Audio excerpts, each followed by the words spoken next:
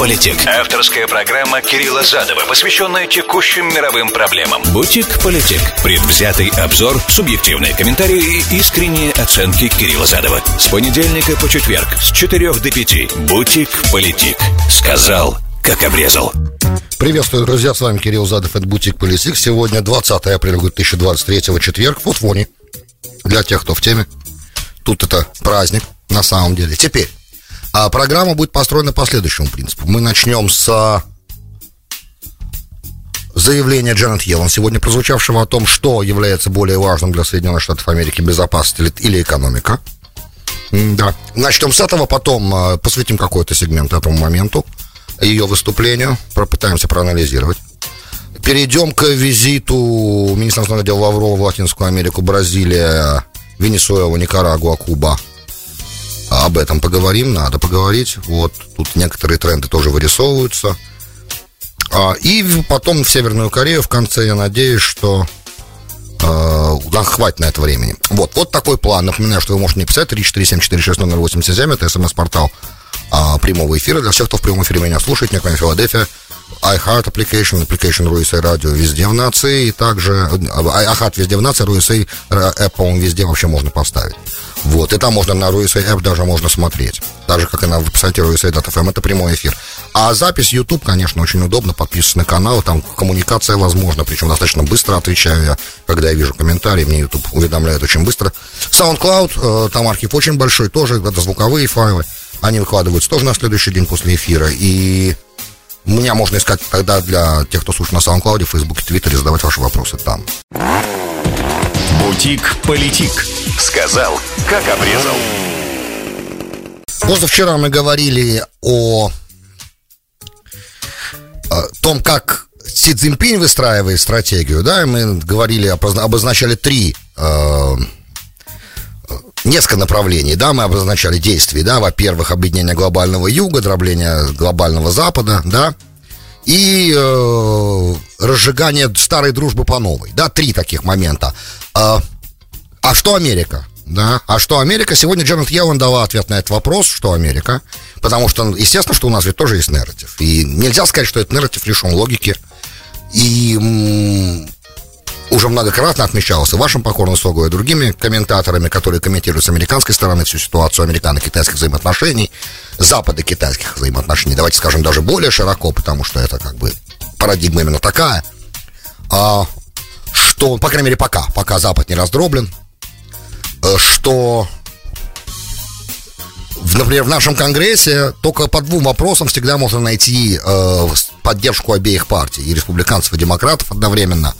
Это это понимание того, что Китай есть угроза национальной безопасности, и, соответственно, действия антикитайские легко находят поддержку у членов Палаты представителей и сенаторов, и антироссийские санкции. Два вопроса всегда вызывают bipartisan support, да, поддержку представителей от обеих партий, независимо от того, насколько горькая и жесткая идет между ними борьба на уровне, на этажах, да, Палаты представителей и Сената, Конгресса. Короче, сегодня прозвучало выступление я не знаю, как это на русский правильно перевести название, да, место.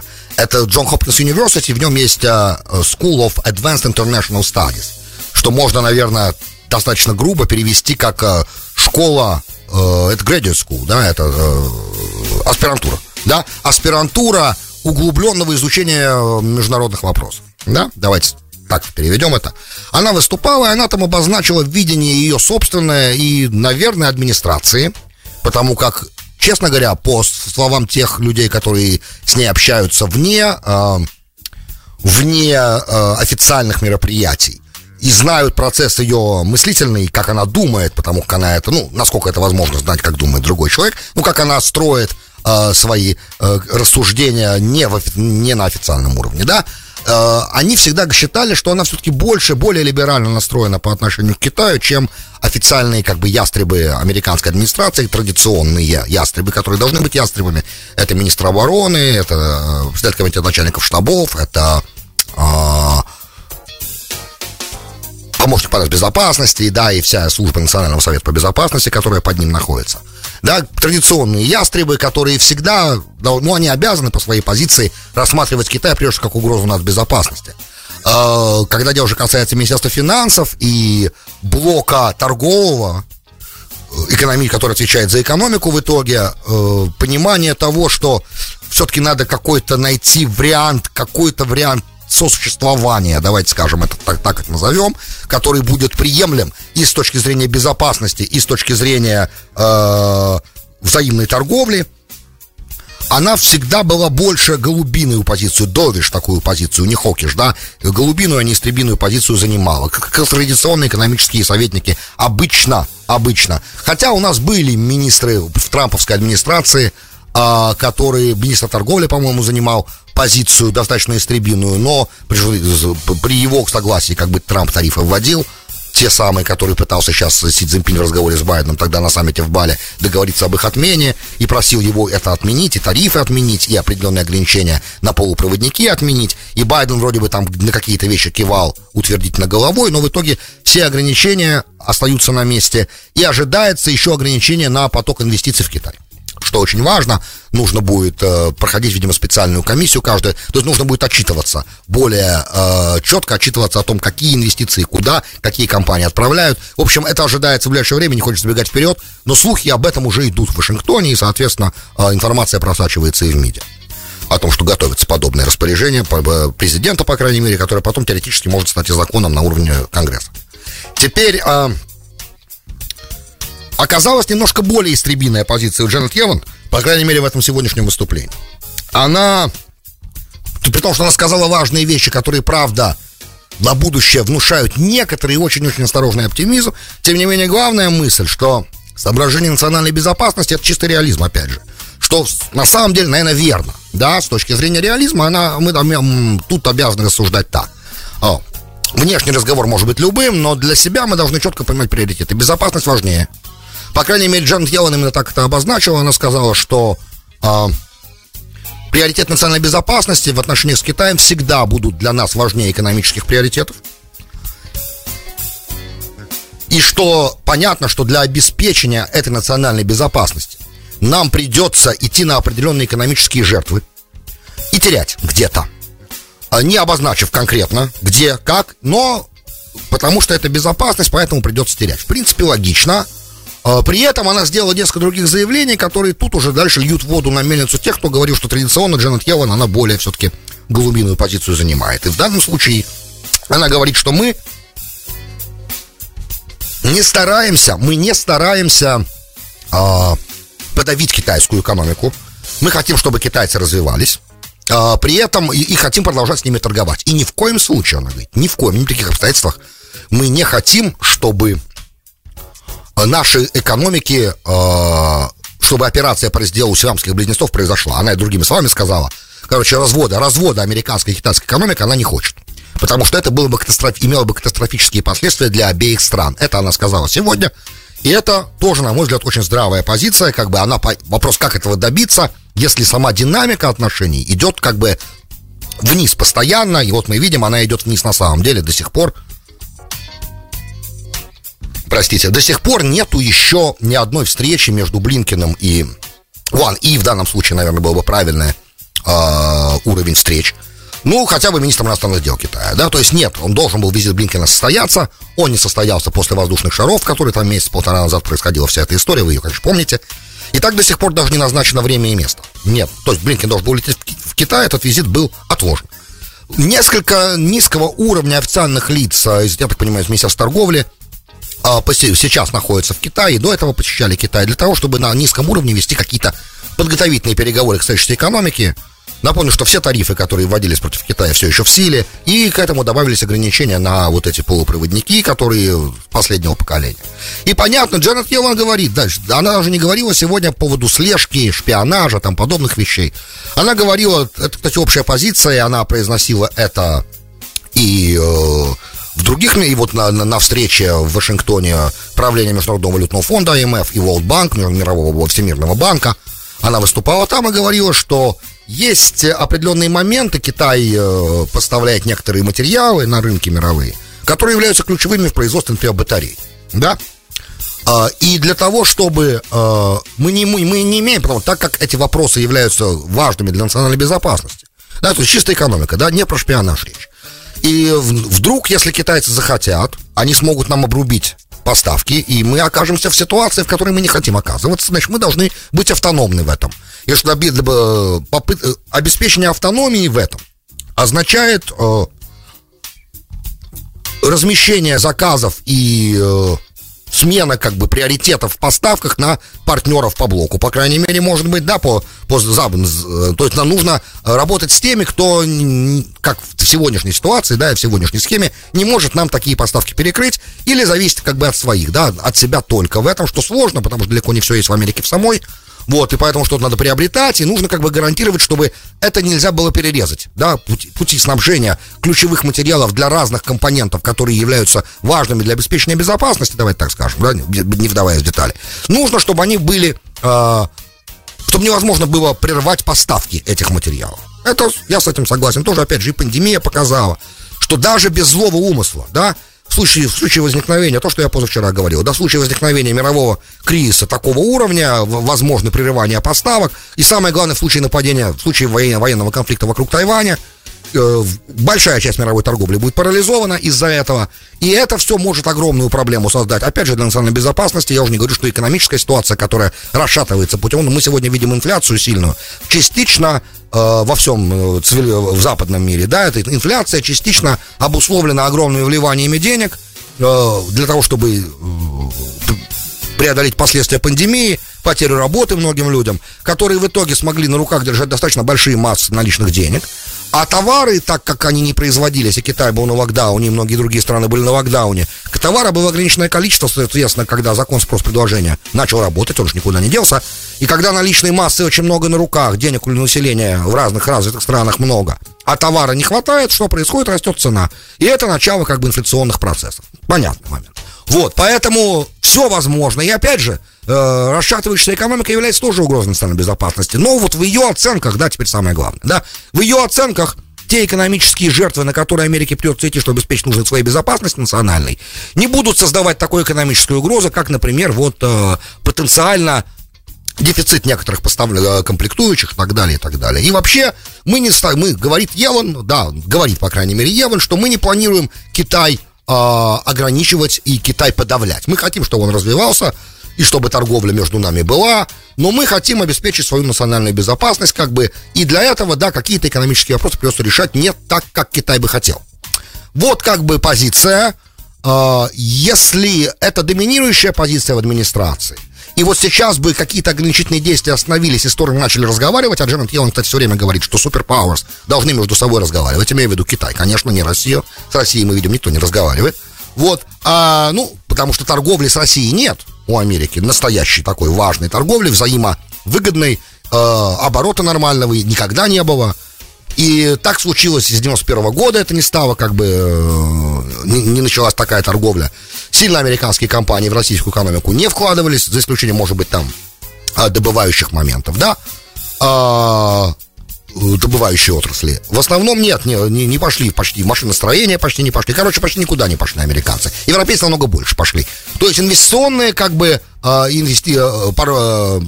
притока серьезного иностранного прямого инвестирования не было с американской стороны в российскую экономику. И объем взаимной торговли не был бы таким большим, который мог бы говорить, что вот в случае такой санкционной войны обеим сторонам есть что терять. Я всегда об этом говорил, как о серьезном, на самом деле, упущении в отношении двух стран с 91 года. В итоге сторонам в плане торговли между собой терять нечего. И это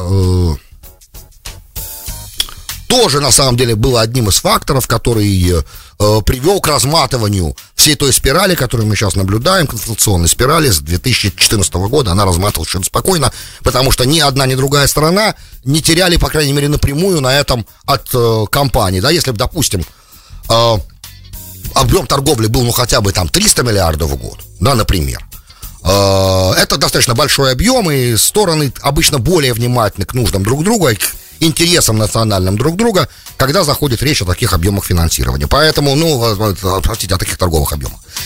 Это, короче, мысль, по-моему, понятно. Теперь вопрос остается только, сможет ли эта администрация в итоге найти эту золотую середину. Как безопасность защищать, при этом найти общий язык.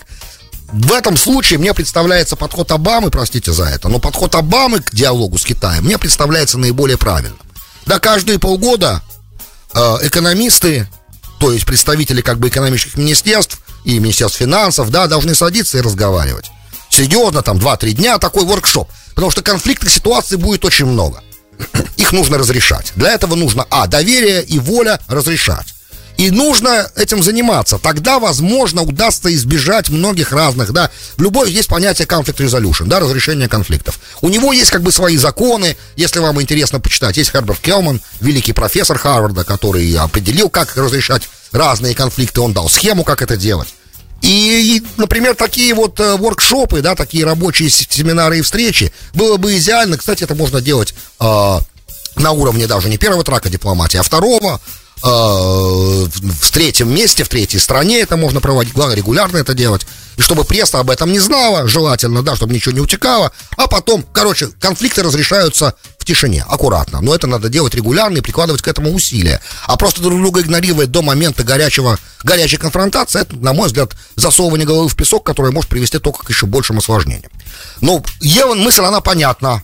И ее, наверное, придется принимать вот такой, какая она есть, да, это женщина, она умная, последствия экономической войны с Китаем, я думаю, она понимает очень хорошо, она сама это обозначает, вслух произносит. Ни в коем случае не развод, нет, не развод, но обеспечение национальной безопасности находится в приоритете. Дальше, значит, это мы сказали, теперь относительно визита Сергея Викторовича Лаврова в Бразилию, Венесуэлу, Никарагуа, Кубу.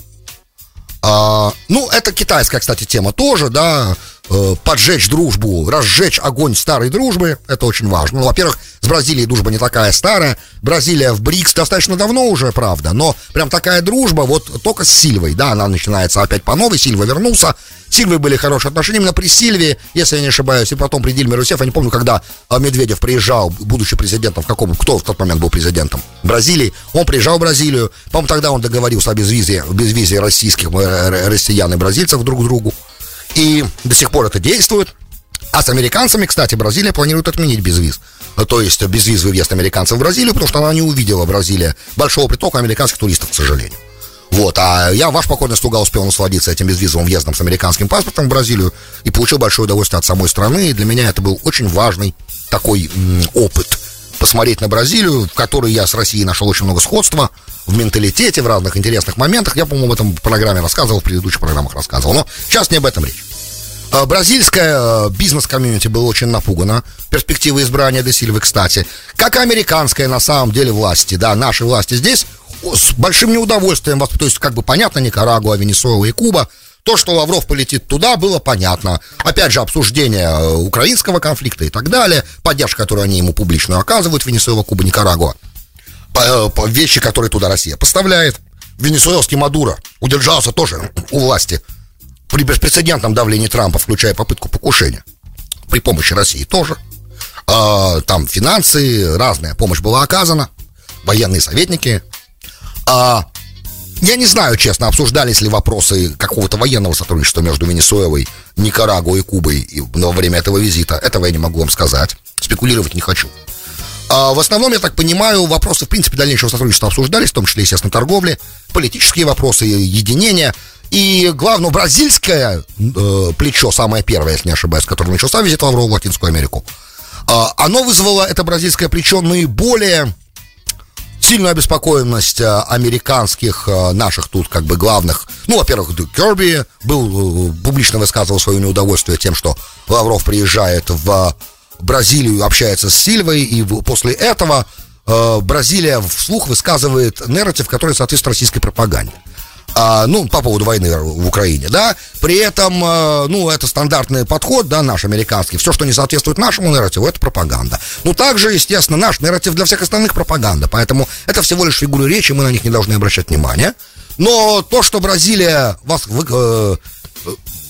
вину за конфликт в Украине возлагает на обе стороны, да, и на Запад, и на Россию, это, конечно, Керби очень не понравилось. Хотя изначально при встрече с Байденом они вроде подписали меморандум, где парадигма жертва-агрессор применялся. Это американская парадигма того, как смотреть на российско-украинский конфликт. Но Бразилия, она предложила как бы создать некий такой peace club, да, такой клуб стран нейтральных, которые хотят мира и готовы помогать России и Украине найти формулу, приемлемую для обеих стран, мирного договора, чтобы закончить войну и при этом не оперирующий в парадигме эта страна-агрессор, а та страна-жертва, да, потому как в реализме, например, допускается, и в международном праве допускается превентивная агрессия в плане превентивной самообороны, да, и мы знаем подобные истории, они достаточно часто происходили на наших глазах, в том числе, я, правда, родился через 2 года после этого, в 1967 году, я напомню, 6-дневная война, физически война сама, началась с бомбардировки Израилем египетских военных аэродромов.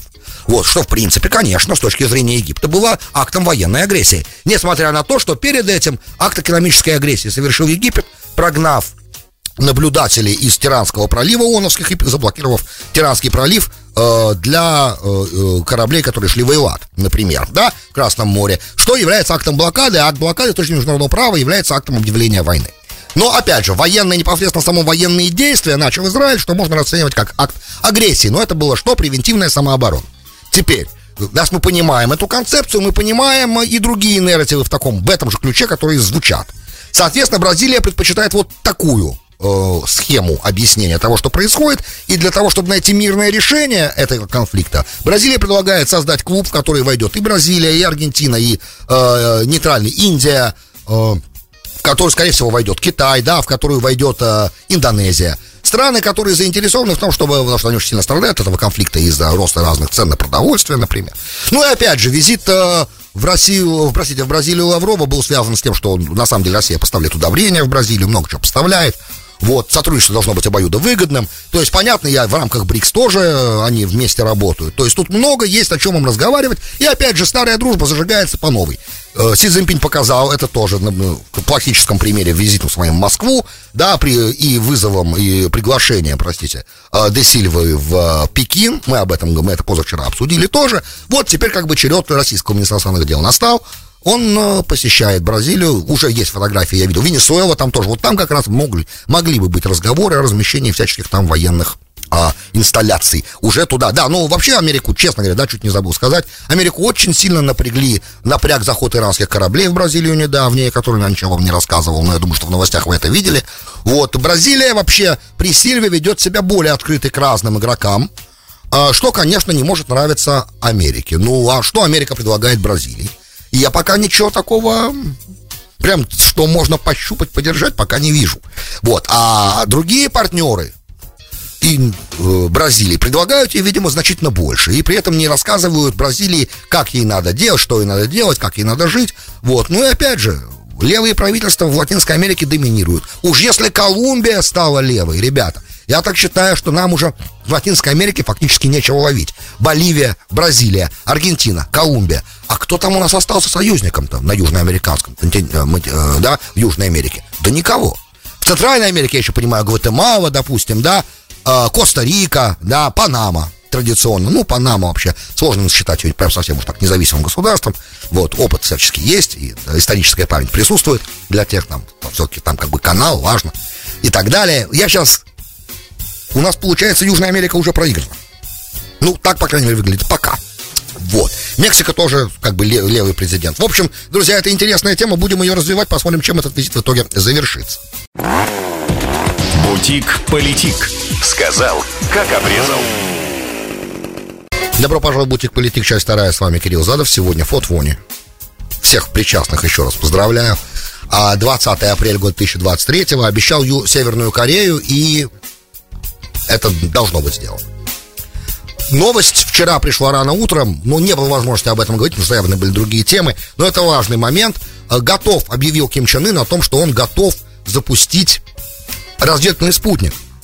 Уже какой-то спутник там есть, кстати. Что я уже говорил вам раньше, что наличие такого спутника и возможность вывода его на орбиту, даже пусть на не очень высокую, но неважно, на орбиту, показывает, что у Северной Кореи есть двигатели, которые можно поставить на межконтинентальную ракету, и эта ракета имеет возможность долететь до американских берегов.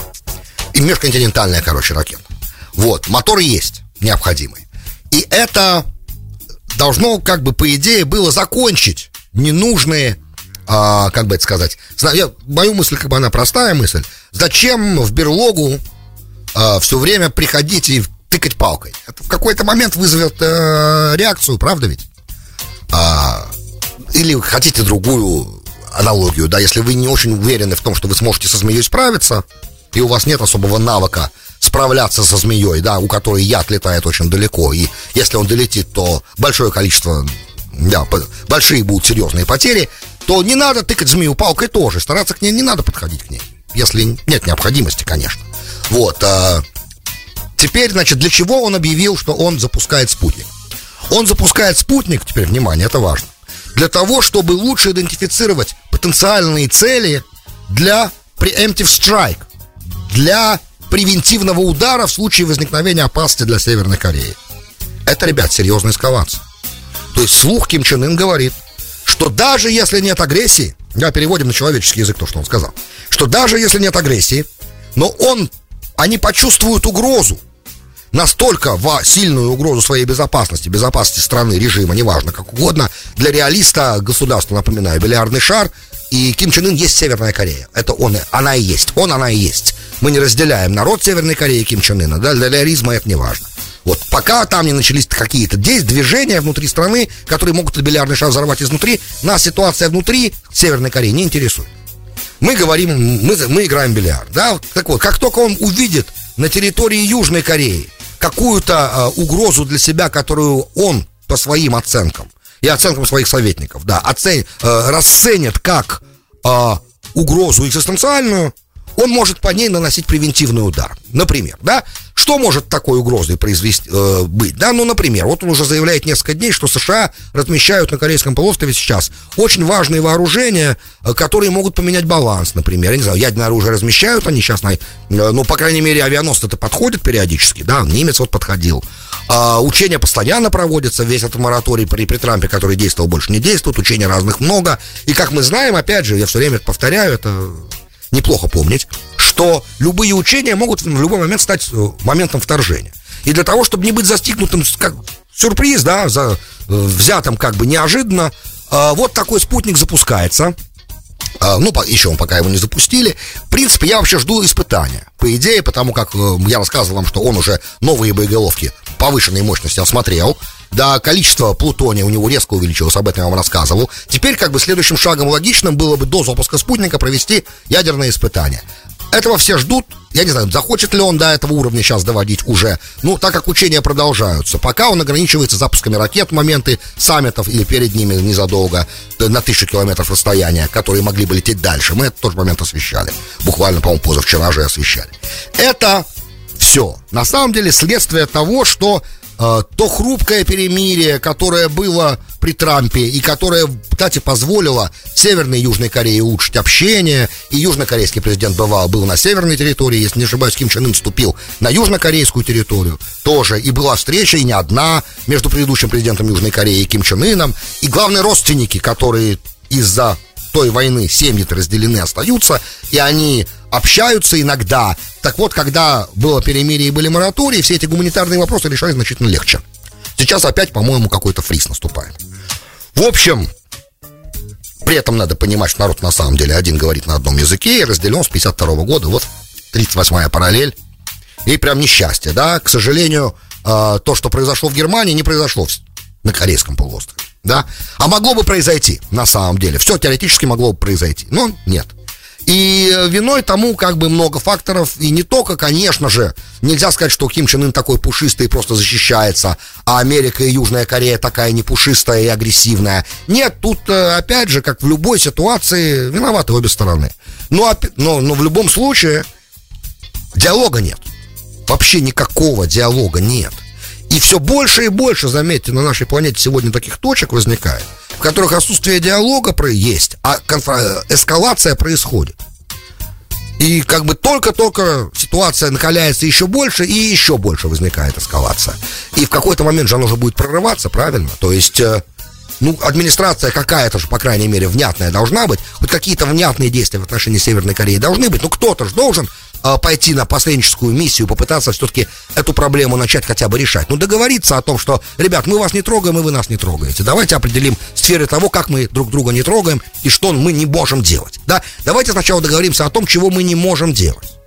Не подводить, допустим, войска, не проводить учения прям совсем близко друг к другу, да, не запускать с своей стороны, пусть Северная Корея скажет, что мы не будем запускать свои ракеты через такие территориальные воды, например. Ну что-то, хоть какой-то диалог, какое-то выстраивание доверия должно произойти. Если нет доверия, это приводит в итоге к военному конфликту. И это тот самый военный конфликт, который мы не хотим быть свидетелями. На самом деле, не хотим никак. Это прям много-много крови может быть. Друзья, большое спасибо, что были со мной. С вами был Кирилл Задов. Эта программа с Божьей помощью выйдет в эфир в следующий раз в понедельник. Бутик-политик. Сказал, как обрезал.